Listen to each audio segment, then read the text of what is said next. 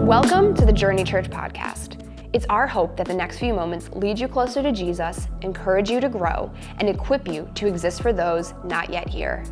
If you enjoyed today's message, we'd love for you to subscribe to our podcast so that we can bring you fresh content every week as you continue in your walk with Christ.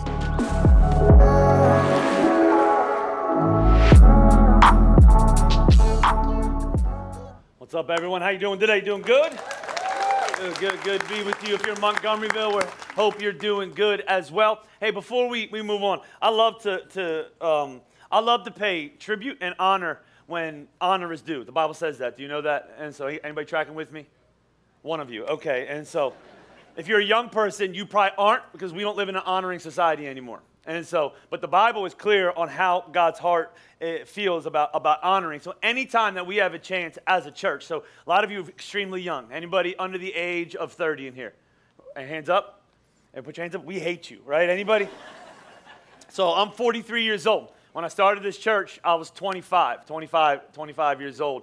And when we started this church, my mom and dad, their church, people in their church, helped us start this church. So if you're here right now, you're here as a result of that. And so I shared a few weeks ago, not Don and Mickey, they're here today. That's what I'm going to talk about in a second. Fred and Jeannie were here. They were part of us getting a building in Limerick. But before that, in 2005, people like Don and Mickey were a part of your life from a distance. You didn't even know if this is your church. And they live in Florida now. But their life is forever intertwined with my life and your life, and so they're here today. They're not here a lot, but they were here last week, and I didn't take the opportunity to honor them, and I want to honor them today for who they are to me personally, my wife personally, but also to this church. Don and Mickey are right back here. Can you guys see them? Can you guys just give them a hand? A huge part of our church. We love you guys. If you are a part of anything significant, there's people that have led you to get to that point.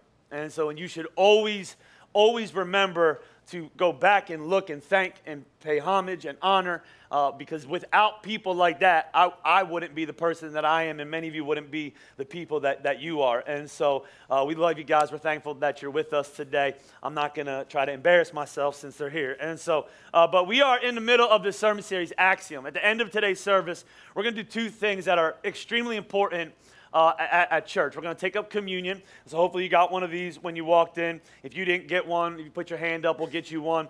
And the other thing is we're going to have people in the front available for prayer. And so we're going to spend some time just taking our requests to the Lord. It's a very biblical thing. If you're stressed, if you're struggling, if you're worried about something, here's what the Bible promises. The Bible promises that God is in control. Did you know that? Okay, man, you guys are going to be rough today. Like, you're acting like the 8 o'clock service. And I saw some of you that usually come to the 8 o'clock service come to this service. Don't you dare mess this service up for me, right? God, so I'm not even going to ask you again because you're going to be like that. God is in control. And so if you are going through something, he's trustworthy, you take it to him and you leave it there. And that's what we're going to do. We're going to take our requests to the Lord. We're going to pray together. There's going to be people available at the end. We're going to have an awesome time in God's presence as we end out this service today. If you were here last week, I told you we're going into summer. Officially for us, 10 weeks. We're in week number 2. We're going to take you through a 10-week sermon series called AXIOM. And AXIOM is all about digging into biblical truths that Jesus taught that you can take to the bank. You do this, this is how it'll work out. You live like this, this is what will happen. Jesus came that you would have life and have it to the full. We want you to live purpose-filled, passion-filled, direction-filled life. And so last week I taught you the golden rule. And I said, Jesus said, do unto others you want done to you. And so we're going to be what we want to see in our lives. We're going to begin to position ourselves, our attitudes, our demeanors, what we give in a way that we are prepared to get what we're asking God to bring to us. We're going to be what we want to see. Today I'm excited to teach you this next axiom. I told you last week we're going to teach you one, but I'm not there yet. I got stuck in a different part of Scripture. I want to teach you an axiom that is super significant and important. So we have any golfers in this place? Golfers, put your hand up if you're a golfer. Golfers, come on, golfers. Golf is one of those sports you can lie about. Even if you're bad at golf and you golf, you can call yourself a golfer. Anybody golf? Come on. So, some of you are like, I don't want to put my, right? And so this isn't my golf club. I bought this from Dick's yesterday in the youth section because I'm not a golfer, right? It was $24. It was the cheapest one. I don't know if it's a ladies' golf club or a men's golf club, but it's a golf club. And so don't send me an email making fun of me. It's a golf club. When I was 25 years old, I picked up golfing. And so golfing, when I was 25, it was expected of me. I was a pastor in Oklahoma. We prayed for people, we wore ties, and we golfed. That's what we did. And so my pastor was an avid golfer. Like, he golfed 3-4 times a week. My mom and dad, at that point, they worked a schedule when they were pastors, so I was used to 8 to 5, you go in and work in the office. His schedule was different. He would golf a lot during the day. You would go to the church at nighttime. He would work late hours. Golf was part of his life. And he had a habit of inviting me to go golfing. And so I thought to myself, I should probably get some golf clubs. And so I told you the story before. I went to a golf store, purchased some golf clubs, stuck them in my trunk. I didn't have money for golf clubs at that point, and I wasn't married yet to my wife, but we were getting ready to get married, so we were making financial decisions together. And I didn't ask her about the golf clubs because I knew she would say no. And so I bought them, I stuck them in my trunk, and I just planned at some point to reveal that I bought golf clubs. She found them one day, sneaking around in my car, and so opened the trunk up, asked me what those were. You ever get asked a question where you don't know what to say? And I was like, those are golf clubs. The golf store's letting me try them out, right? Which wasn't true. I'd had them for 2 months, and so we talked about lying before and don't do it, right? And so I had golf clubs. And I don't know if those golf clubs were cursed or not because I lied to my wife. So the more that I played golf, the worse that I got. Anybody ever been there? Like, when I was a teenager, I used to go to Waltz's farm, and I would go out and drive balls. And I promise you, I would just get up like Happy Gilmore, whoom. And don't worry, I'm not gonna lose this, right? I would just swing at this golf club, right? Never played before, but it felt like when I wasn't working on it, they went far. Then I started watching the Golf Channel when I was a 25-year-old man and investing in special clubs. Golf is one of those things you just keep spending money on, thinking if you get better equipment, you'll be a better golfer. The more money that I spent on golf clubs, the more that I went Titleist and Callaway and all these things, these special wedges you drive out of, grass that's 6 inches on a windy day, right? Like all these things. The worse that I got so bad at golf, by the time I was 25, I moved back to Pennsylvania, I quit. I have golf clubs in my house, and one time one of my cousins was doing a golf tournament, and I gave him my golf clubs, and he said, when do you want them back? I said, never. I hate golf, right? The more that I played, the worse that I got. I would swing with all my might, aim at that ball. I was Boardtown baseball. What do you do Boardtown baseball? You keep your eye on the ball. You aim, you keep your eye on the ball, you swing, your shoulders raised, you swing through. So I'm doing that with the thing. I'm keeping my eye on the ball. I'm swinging. I got so bad on my drives, the ball would go up 3 feet and then just roll, right? It was embarrassing. I stopped playing with every club except for my pitching wedge. At one point in my golf career, I would take my pitching wedge out off the driving range, and I would just hit it because that was the only one that I could hit straight. And here was the main problem in my golf swing. I aimed at the ball, but if you ask golfers, real golfers, they'll tell you the point is not to aim at the ball. A good golf swing just kind of takes the ball with it. And here's the thing about a good golf swing. It doesn't involve just getting your hands right and, going backwards. It also involves this one thing that I'm not good with. It involves this end of this golf swing. Anybody know what the end of the golf swing is called? The follow through. You ever watch a real golfer, and they get up and they're just all cocky and they just get in there and they go through and they hit it, and it's like they're just like, right? They're posing. You're like, dude, are you serious? You're not Babe Ruth out here, right? But good golfers, that's where their swing ends. Back swing, and then it's good. You hit the ball, but then it ends in, everybody tell me what it ends in. The follow through. They actually said 9 out of 10 golfers don't understand the significance of the follow-through. That's why they're not that good at golf. They want to get up and smash it, but they have a hard time following through. Here's what's interesting about the follow-through. Spiritually, what I've noticed for Christians, if you said give me a percentage of people who are good at following through at things, I'll say it's about 10%. Most people I meet, they're great at the backswing, right? I'm going to get married. What's the problem? The follow-through. We're great at making the announcement. We are awful at accomplishing the achievement. You ever notice people, the baby announcements? I'm going to have a baby, right? Here it is. Here's the pink or the blue. I'm going to have a baby. No, what you're really going to do on the follow-through is you are inheriting a responsibility for the rest of your life. Sounds like a fun achievement or announcement. It's a responsibility. I'm going to get married. That's right. For the rest of your life, you are going to be responsible for somebody else that you are not in control of. Go. Hey. I'm going to start a business. You ever meet somebody? Everybody was starting businesses a couple years ago. It was called a pyramid scheme, right? It started a business, had a great opportunity, right? Everybody's going to get a BMW, something like that in their life. It's a follow-through. It's the business savvy. It's the teaching culture and leadership and making difficult decisions. I'm going to start a business, but the follow-through. Hey, what happened to that business? Man, it was tough. Here's the problem with follow-through. I want you to write this down, axiom number 2. Your follow-through will follow you.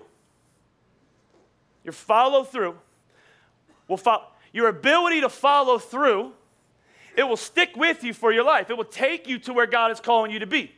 Vice versa, your inability to follow through, you'll wonder, why am I not getting anywhere? Why does my ball keep going left? Why does it feel like I'm getting worse? Because it's your inability to follow through that is following you into the future that God has for you. Your follow through will follow you. And here's the problem. If you gave me $1 for every time I met somebody who told me they were going to do something and didn't end up doing it, I wouldn't be a pastor anymore. I'd be retired, and it wouldn't be in Philadelphia, Pennsylvania. I'd be on the beach somewhere, right? Living in a beach house based on the money you gave me because you quit what you said you were going to do. Your follow-through will follow you. Let me give you an example from my own life. My goal in my life years ago, I moved to Pennsylvania. I wanted to start at a church. That's what I was called to do. And so I was going to start a church 2005. My first week of my life here, I got lost in Phoenixville. And so I have another sermon at some point. I want to encourage you that sometimes your detours, what feels like a detour, is actually God taking you to your destiny. That's another sermon. And so I got lost in Phoenix. I've never been here before. And I was trying to start a church. I got lost in Phoenixville, and something happened in my heart. I fell in love with the city I'd never been to before. Like something started stirring in me. And so as the years passed and we got a building in Limerick, we immediately moved to Phoenixville. We got out of Boyertown, and moved away from the pink carpet we were in, and we moved to Phoenixville, right? And we lived in Phoenixville, and I started asking God, I want to be part of building a large, influential church in the city that turns it upside down. I want to be a problem for sin in this city. That's what we've been praying for years. I want our schools to be different, our businesses to be different. I want the businesses that are filled with sin and taking people far from you, I want them to have to close because there's no economy in this town for them because we are so close to God and His heart. Like that actually happens in Scripture. You can actually turn a town upside down. I want to be a part of that type of church. If you're a part of this church, that is the goal of our church. We're not running from culture. We're here to mess it up. Are you understanding what I'm saying? We're here to change things. We're not in a bubble, staying away, waiting for the rapture to come. We're bringing as many people as we can to Jesus Christ, right? We're going into the gates of hell because the Bible says the gates of hell cannot stand against Jesus' church. And so we're not afraid. We're not a fear. We're not back. We're not playing prevent defense. We're not zone. We don't play zone at Journey Church. We're man to man. And so that's been my goal. So 2008, we moved here. We're taking walks. Okay, we're going to start this church. We're going to pray for this church. We're going to follow through. We're going to do that. We did that for 12 years. And then COVID hit. And I was in that backswing, and I was coming through with that follow through. And when COVID hit, this town was nuts. You lived here. Maybe you didn't even realize it because you were in the nuts bubble, right? But if you left and went anywhere else, if you went south, right? If you ended up, I was in Myrtle Beach at that point. I went to Delaware at one point in the summer. I went to Boyertown, to Freight Con's Orchard one time. I realized something is messed up in Phoenixville. School started, the schools were all weird, and we were double masking and bubbling it up, and like all this stuff was going on, and I'm like, how much longer? Are my kids gonna have to wear masks forever? Am I gonna have to smell my own breath for the rest of my life? Right? And I remember thinking to myself, I gotta get out of here. And here I'm in the backswing, and I'm waiting for God to do something influential in this church, and now as I'm swinging, it's starting to cost me something. And let me be honest with you, in that 2020, I was really close. I was on Zillow at one point looking at houses in Boyertown going, I'm going back home. I can't do this anymore. But I had to remember the follow through. What's the follow through? God, I want you to do something incredible. I want to be influential. What's going to get me there? The follow through. And so here's what I can promise you. In all the churches in this area, I will tell you I'm the least educated and qualified to be a pastor of all the churches. I promise you. I don't know Greek. I don't know Hebrew. I don't know how to read a lot of things I read. Sometimes I'm like, I don't even know what this means. But I tell you what I promise you that I'll have, that most people that you meet won't have, especially leading churches, is I'm going to follow through with what God has called me to do. I'm not just going to, hey, this is what I want you to do, God. Here's the dream. I'm going to follow through with it, and I promise you, unless God visibly, physically speaks to me and says you got to move, and I don't know if that's ever going to happen, that at some point I'm going to be in Phoenixville, and they're going to have to pry my wrinkled, liver-spotted hands off this pulpit. And it's happening already, right? Like I'm gonna be in the follow through. I'm telling you, your follow through, what's it gonna do? It's gonna follow you. Let me just show you in Scripture what I mean. We're gonna go to Matthew chapter 5. We're gonna stay here for the next few weeks. Matthew 5, Matthew 6, Matthew 7. So Jesus starts his earthly ministry in a city called Capernaum, a town.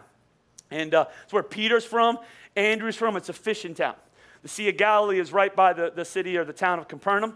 Jesus starts here. He picks his first disciples here, and he chooses to preach one of his most foundational, significant sermons that he preaches in his earthly ministry called the Sermon on the Mount. He preaches it on a hill, and on the hill, overlooking the hill, off in the distance, you can see the Sea of Galilee. It's a beautiful setting for Jesus to preach. Many people come to listen, and he spends 3 chapters speaking spiritual gold to a people that had been raised in a very stingent, confined, spiritual relationship with God. They're very religious. And so what Jesus is doing is he's attacking their religious mindset because he wants them to know they're going to be able to have a relationship with God through what he's about to do.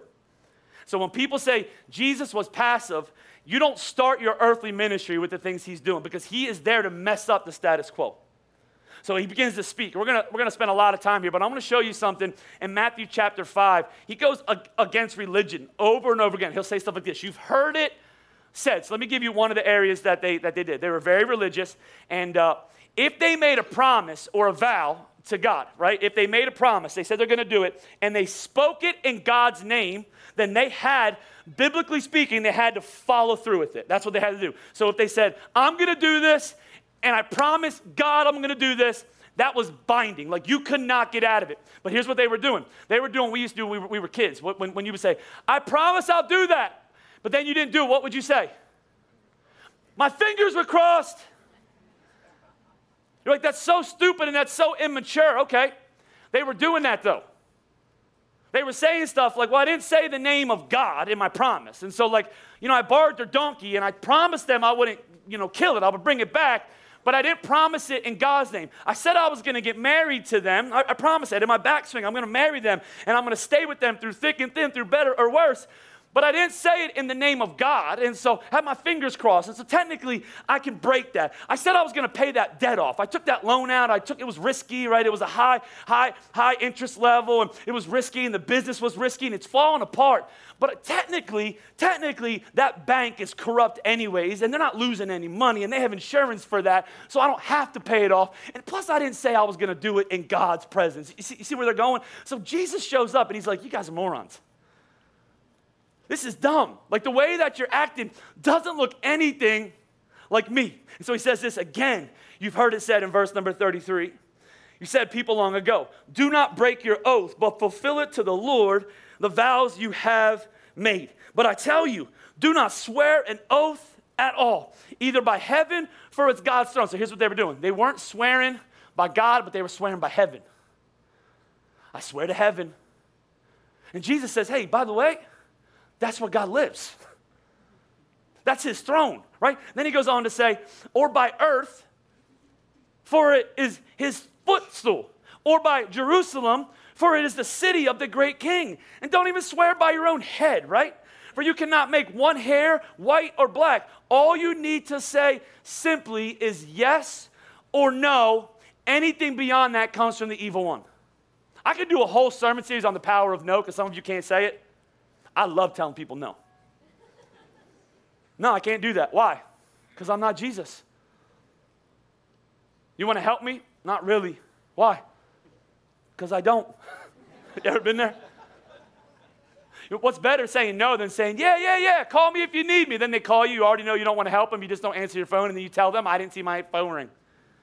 Bro, you're on your phone 24 hours a day. He's saying, if you want to look like me, if you want to accomplish what I'm calling you to accomplish in your life, then your follow through on what you're saying is important. He's really talking about integrity. That's what integrity is. Integrity is when you say something, when you commit to something, when you say you're going to do something, that you follow through. Now, one thing I noticed about the word integrity that I've never noticed before, there's a word in the middle of integrity. Did you see what it was? First service, I said, let's spell integrity. It was a disaster, right? So you're a little bit more awake. Anybody know how to spell integrity? What does it start with? N.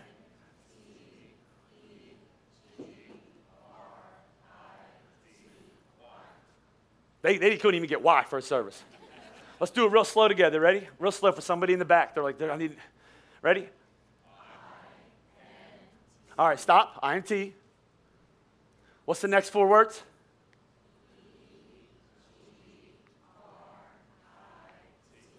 Right? Why? Sorry, that was the next. That was supposed to be right. I should have said after E, right? And so, do you notice the word that's in there? What word is it? Grit. I never noticed that before. The middle of integrity is the word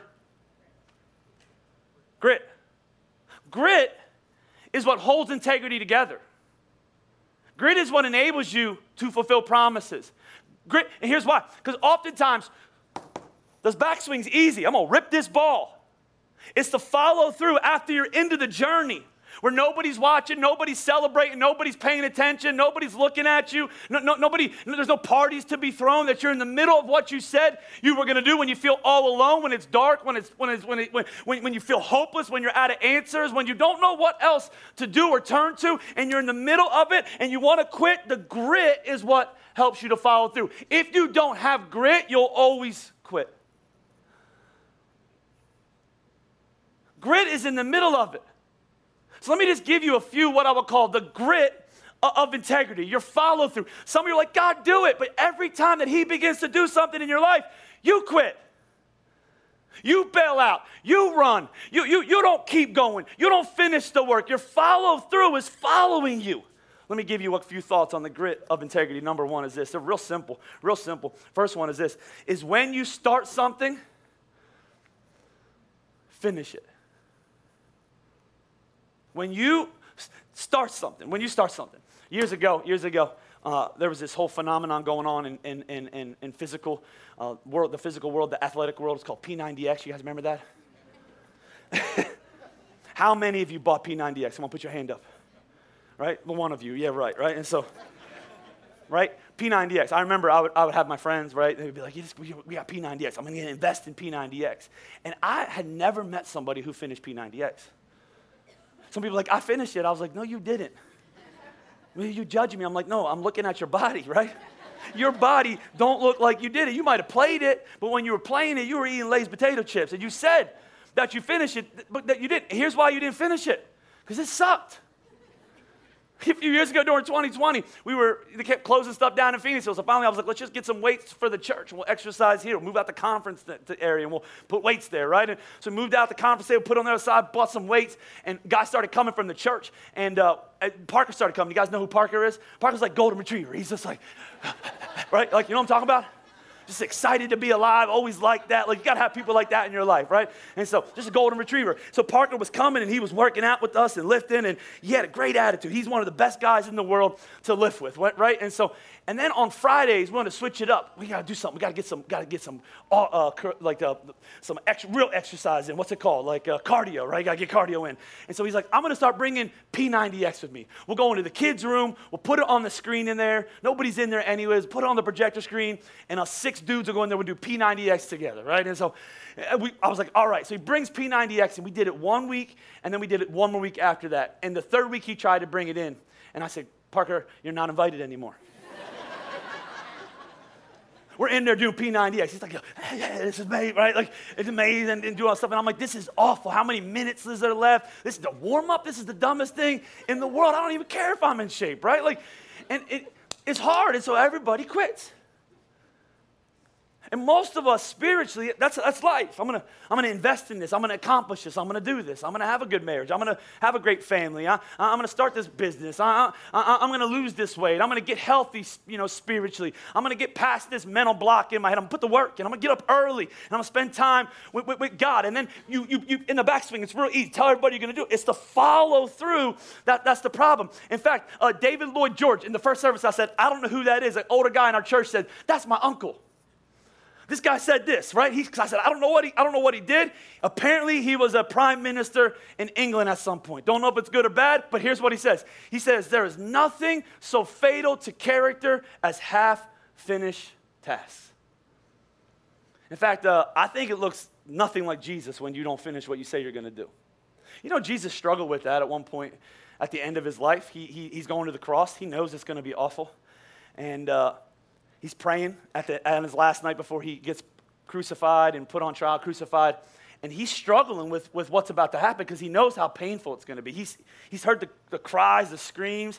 He's seen people get beaten. And Jesus prays in Matthew 26. Going a little further, he falls on his face to the ground. He prays, my Father, if it's possible, may this cup be taken from me, yet not as I will, but as you will. The Bible says he gets on the cross, and he says these words, these powerful words. He says a lot of words on the cross, but he says this one sentence. He says, it is finished. He's struggling. I don't know if I can do this. I don't know if I can finish this. I don't know if but he says, no, I'm going to go do it. Why? Not as your will, not as my will, but as your will be done. In other words, if you're thinking about quitting, you're going, I don't know if it's God's will, if he wants me to finish this. Listen, if God called you to it, he wants you to finish it. Don't be, you know how Christians do, they're like, yeah, I just feel like God called me somewhere else. What is that? Did he pick up your AT&T and dial you and it was like 933 because that's the number from heaven, you picked it up? Like we use that all the time. God called, and I know we do because I have friends every 3 years, they're like, God's just calling me somewhere else. I'm like, what happened? Well, it's been tough. I'm like, well, you know, God doesn't always call you from tough. You know, he doesn't always call you from discomfort. You know, he doesn't always remove you when stuff is difficult. Sometimes he keeps you there so that he can mold you and accomplish something in your life. And so if you start something, everybody tell me what you're supposed to do. Finish it. Finish it. Number two, when you make a promise, keep it.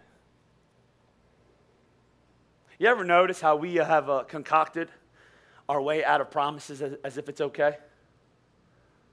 Like we have a whole way to do it. Step one, right? Step one to break a promise.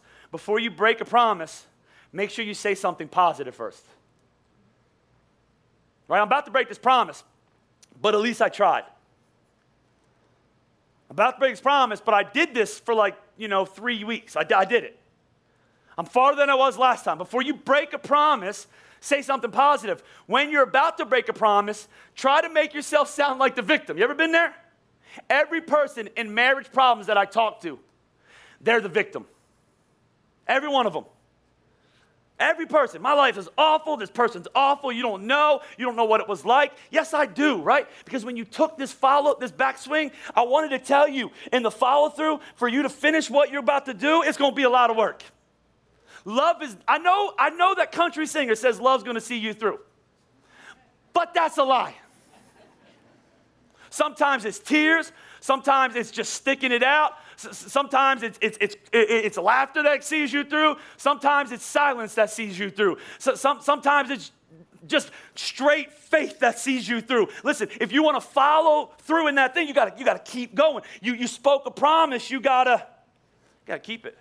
Let me give you a few more. When you break a promise, never lock yourself into the next promise. You break a promise, don't lock yourself into another promise, and assure everyone that breaking your promise is the right thing to do. Let me ask you something. Is there one verse in Scripture where God makes a promise and is like, this time I'm going to break it? The Bible says all his promises are yes and amen. So if you make a promise, God is not okay that you're not following through with it. He's not going. I knew it was bigger. You bit off more than you can handle. If you make a promise, keep your promise. Integrity is doing what you say you're going to do. My dad taught me this. I cannot get my dad's voice, face, and body out of my mind in this moment. Like we had this conversation. I was in college. I wasn't going to class. I had all these excuses. I wasn't paying my car payment because I had a girlfriend. She was expensive. You don't understand, Dad, right? And I had all these excuses. And my dad sat me down. He looked at me. And he was super kind, way kinder than I would have been with my kids. And he said, listen to me. If you want to be a godly man, shut your mouth. He said, do what you say you're going to do. And he just dropped the mic on me, just like that, just pop, walked away. In every situation, when you make a promise, come through. Do what you say you're going to do. Number three, when you can cut corners. Here's a really deep one for you. When you can't cut corners, don't. Sometimes people, when I talk about integrity, I always go to the same example, pushing the cart back. You know what I'm talking about? Push your cart back, push your cart back, take your cart back, take your cart back, take your cart back. People are like, why are you harping on carts?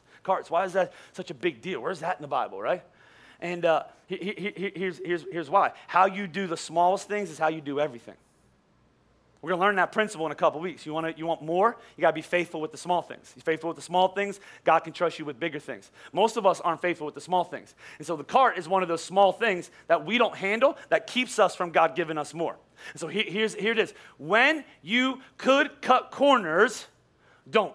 John Wooden, remember the old coach? He used to say, the true test of your character and your integrity is what you do when no one is watching you. It's making the right decision even when no one will even notice that you make the right decision. Here's the problem with our online social media world is we are convinced it's only important if other people see it. So our vacation is only important if somebody else sees it. If I'm hanging out with my kids, it's only important if somebody else can do what?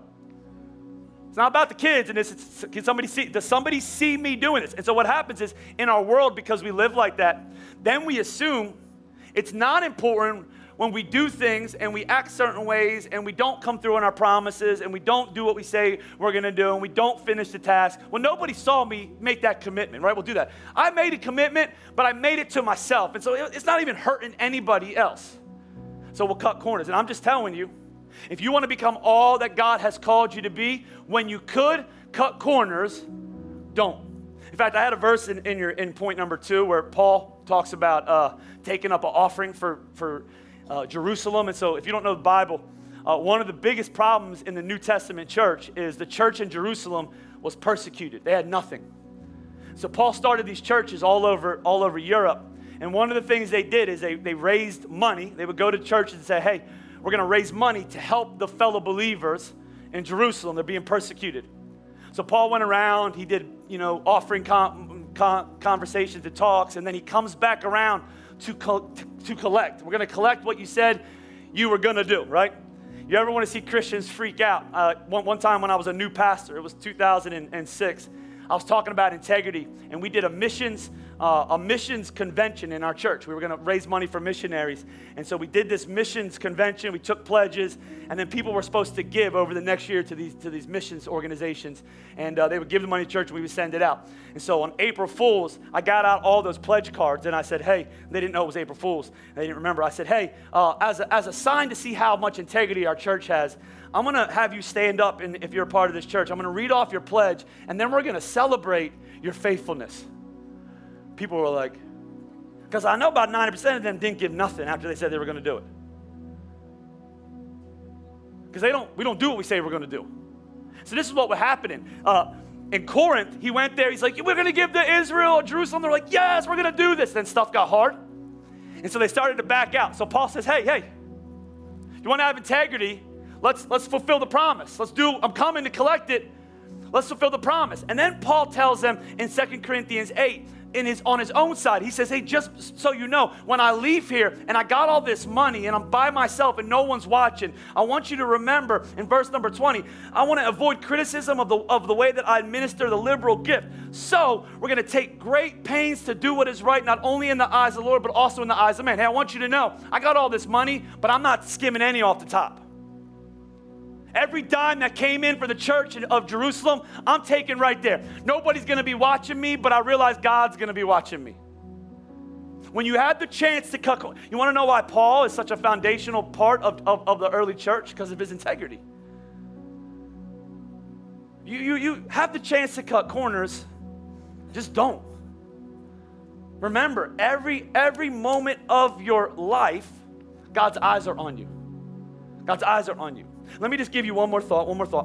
When you face then a hard decision, so here's what I would call hard decisions to follow through. You're going to start something. The hard decision is what? I'm going to finish this. You say something. The hard decision is I'm going to fulfill the promise. You have a chance to cut corners.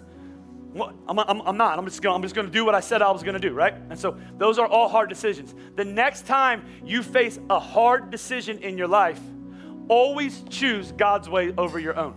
Remember the old wristbands that you say, "What would Jesus do?" You remember that? Basketball players started wearing them. Rappers started wearing them. A few years ago, they tried to bring them back. It wasn't as cool the second time. And so, what would Jesus do? I still think that's an amazing way to live your life. In this moment, what did Jesus? Well, I know what he did in the garden. He could have quit, but he didn't. He was faithful to see it through. And had he not been faithful to see it through, I wouldn't be where I'm at today, because he finished the work for me. So in every difficult decision that you face, before you make the decision, right? You think to yourself, what would Jesus do? Let me ask you. Let's just talk out loud. Do you think there's ever a moment where Jesus breaks a promise? Everybody? Come on, you got to preach with me. No. Is there ever a moment where he decides, you know what, I started this, it got too difficult, I'm not going to finish it? You think he ever cut corners? So if you do what Jesus did, all of the reasons you have, cut corners, not do what you say you're going to do, not keep your promise, what happens to all those? They go out the window. And the cool thing is there's a promise in Scripture. And I love this promise. I've actually got stuck on this psalm over the last couple months because, man, I want God to be near me, right? I want his presence to be with me. Like when people talk about the anointing of God, I want the anointing of God. Like when I read about Moses in the Old Testament, I'm like, I want to be like that. I want to come away from my time with God. If you ever read the Old Testament, and his face was glowing. I want to become more and more and more like God. I want people to see God in my life. And so the question is, how do you have that type of experience? How do you get in that club? And here's what the Bible says in Psalms 15. I've been stuck here for the last few weeks in my quiet time. It says, Lord, who may dwell in your sacred tent? Who may live on your holy mountain? Those are two things. He's like, how can I get in that club? How can I be where Moses is at? How can I have that experience on the Mount of Transfiguration? How can I be close to you? And watch what he says.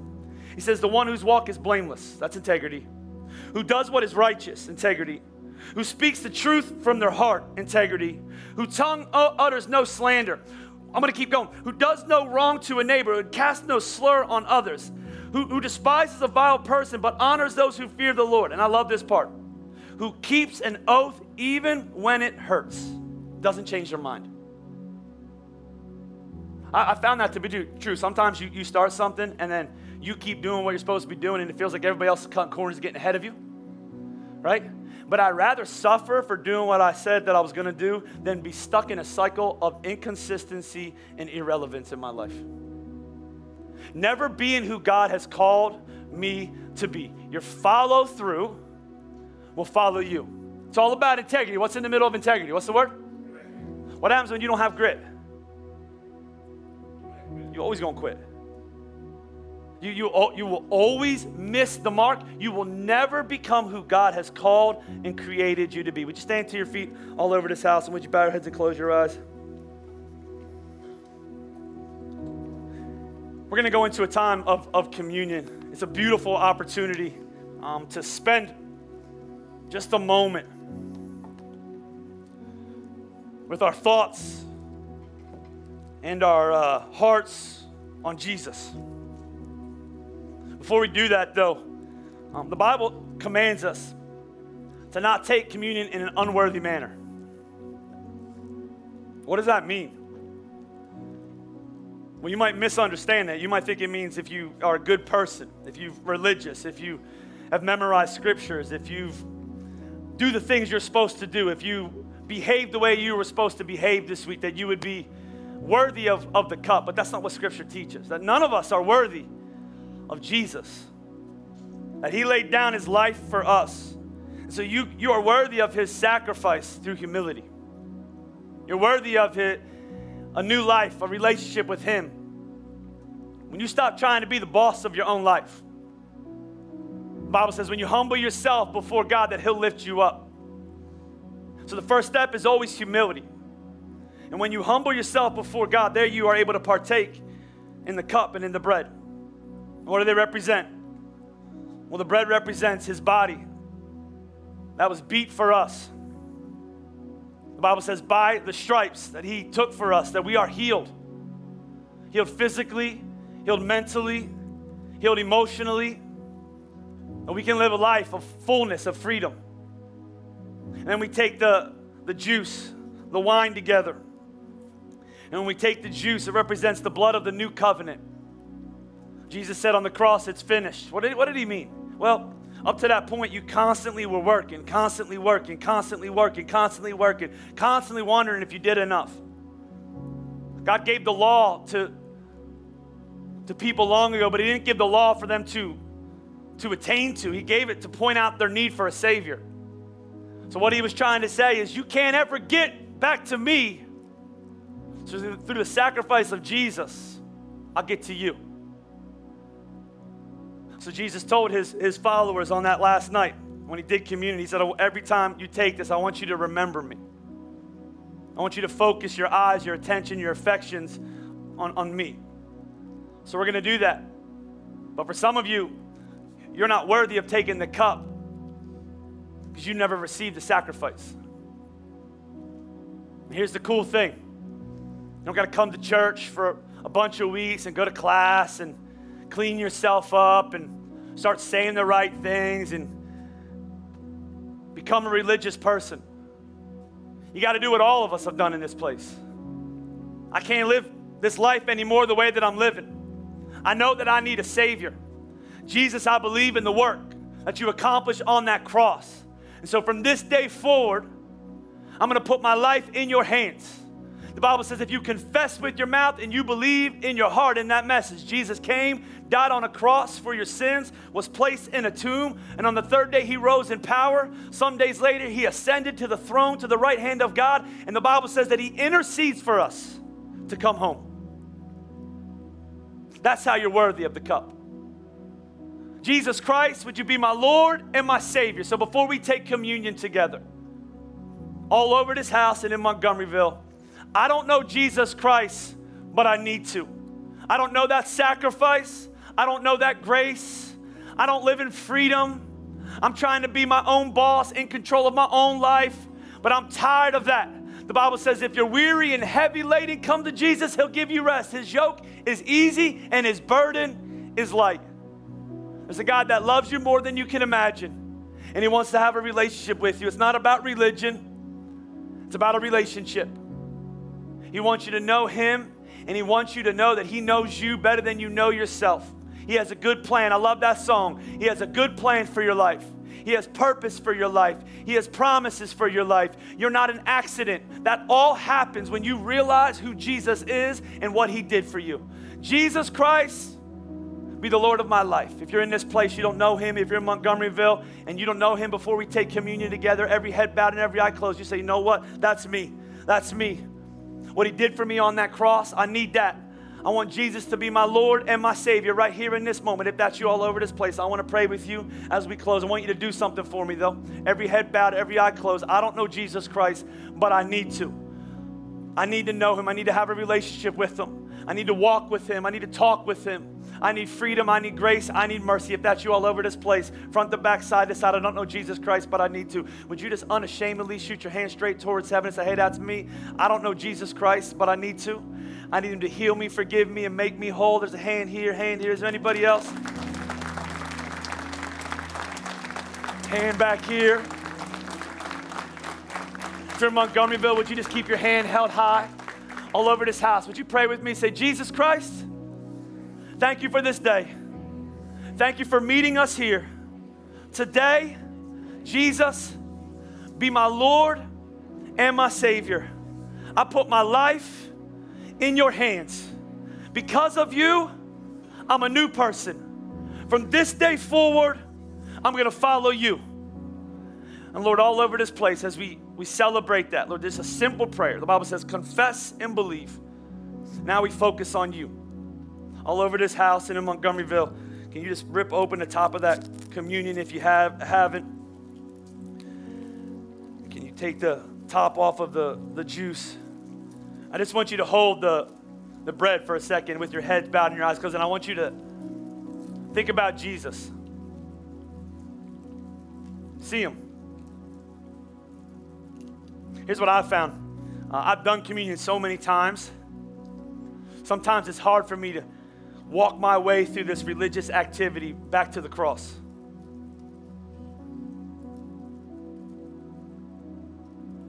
So I just want you to see him. See his body. Broken, beat, whipped, nailed, crown of thorns. Even physically taking people's spit, their mockery. And he did it for us. He did it for you. So in your own words, why don't you just right there, just begin to speak to him. Just, Jesus, thank you. Thank you for what this bread represents. Represents your body. I love the promise. By your stripes, we're healed. Lord, you've healed us, many of us physically. You've healed many of us emotionally. You've healed those that know us spiritually. Lord, we live a full life because of what you did for us on the cross, because you laid down your life. That's what the Bible says, that you're a true friend that was willing to lay down your life for us, even while we were still in sin. So we thank you, Jesus. Let's eat the bread.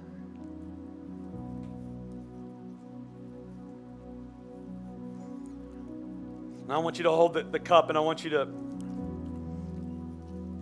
think about the new covenant. Every other religion in the world, it starts with you did. What did you do? What do you got to do? What do you got to say? Where do you got to go? How many times you have to pray? It's you, but this cup represents him. What Jesus did for us, that he poured out his blood for us, that his blood was an atoning sacrifice for our sins, that it paid our debt in full. That Jesus, through your blood, that you've forgiven our sins, the Bible says, as far as the east is from the west. And so we are no longer carrying around the burdens of our past. The Bible says you've forgotten them through your victory on that cross. So that as we take this juice together, it represents that new covenant, that we're new people living in the grace of God, in the mercy of God. And the Bible says where sin has increased in our life, that grace has increased even more. And so we don't carry shame and condemnation into this place, that we're free people in the name of Jesus. Would you take the cup with me?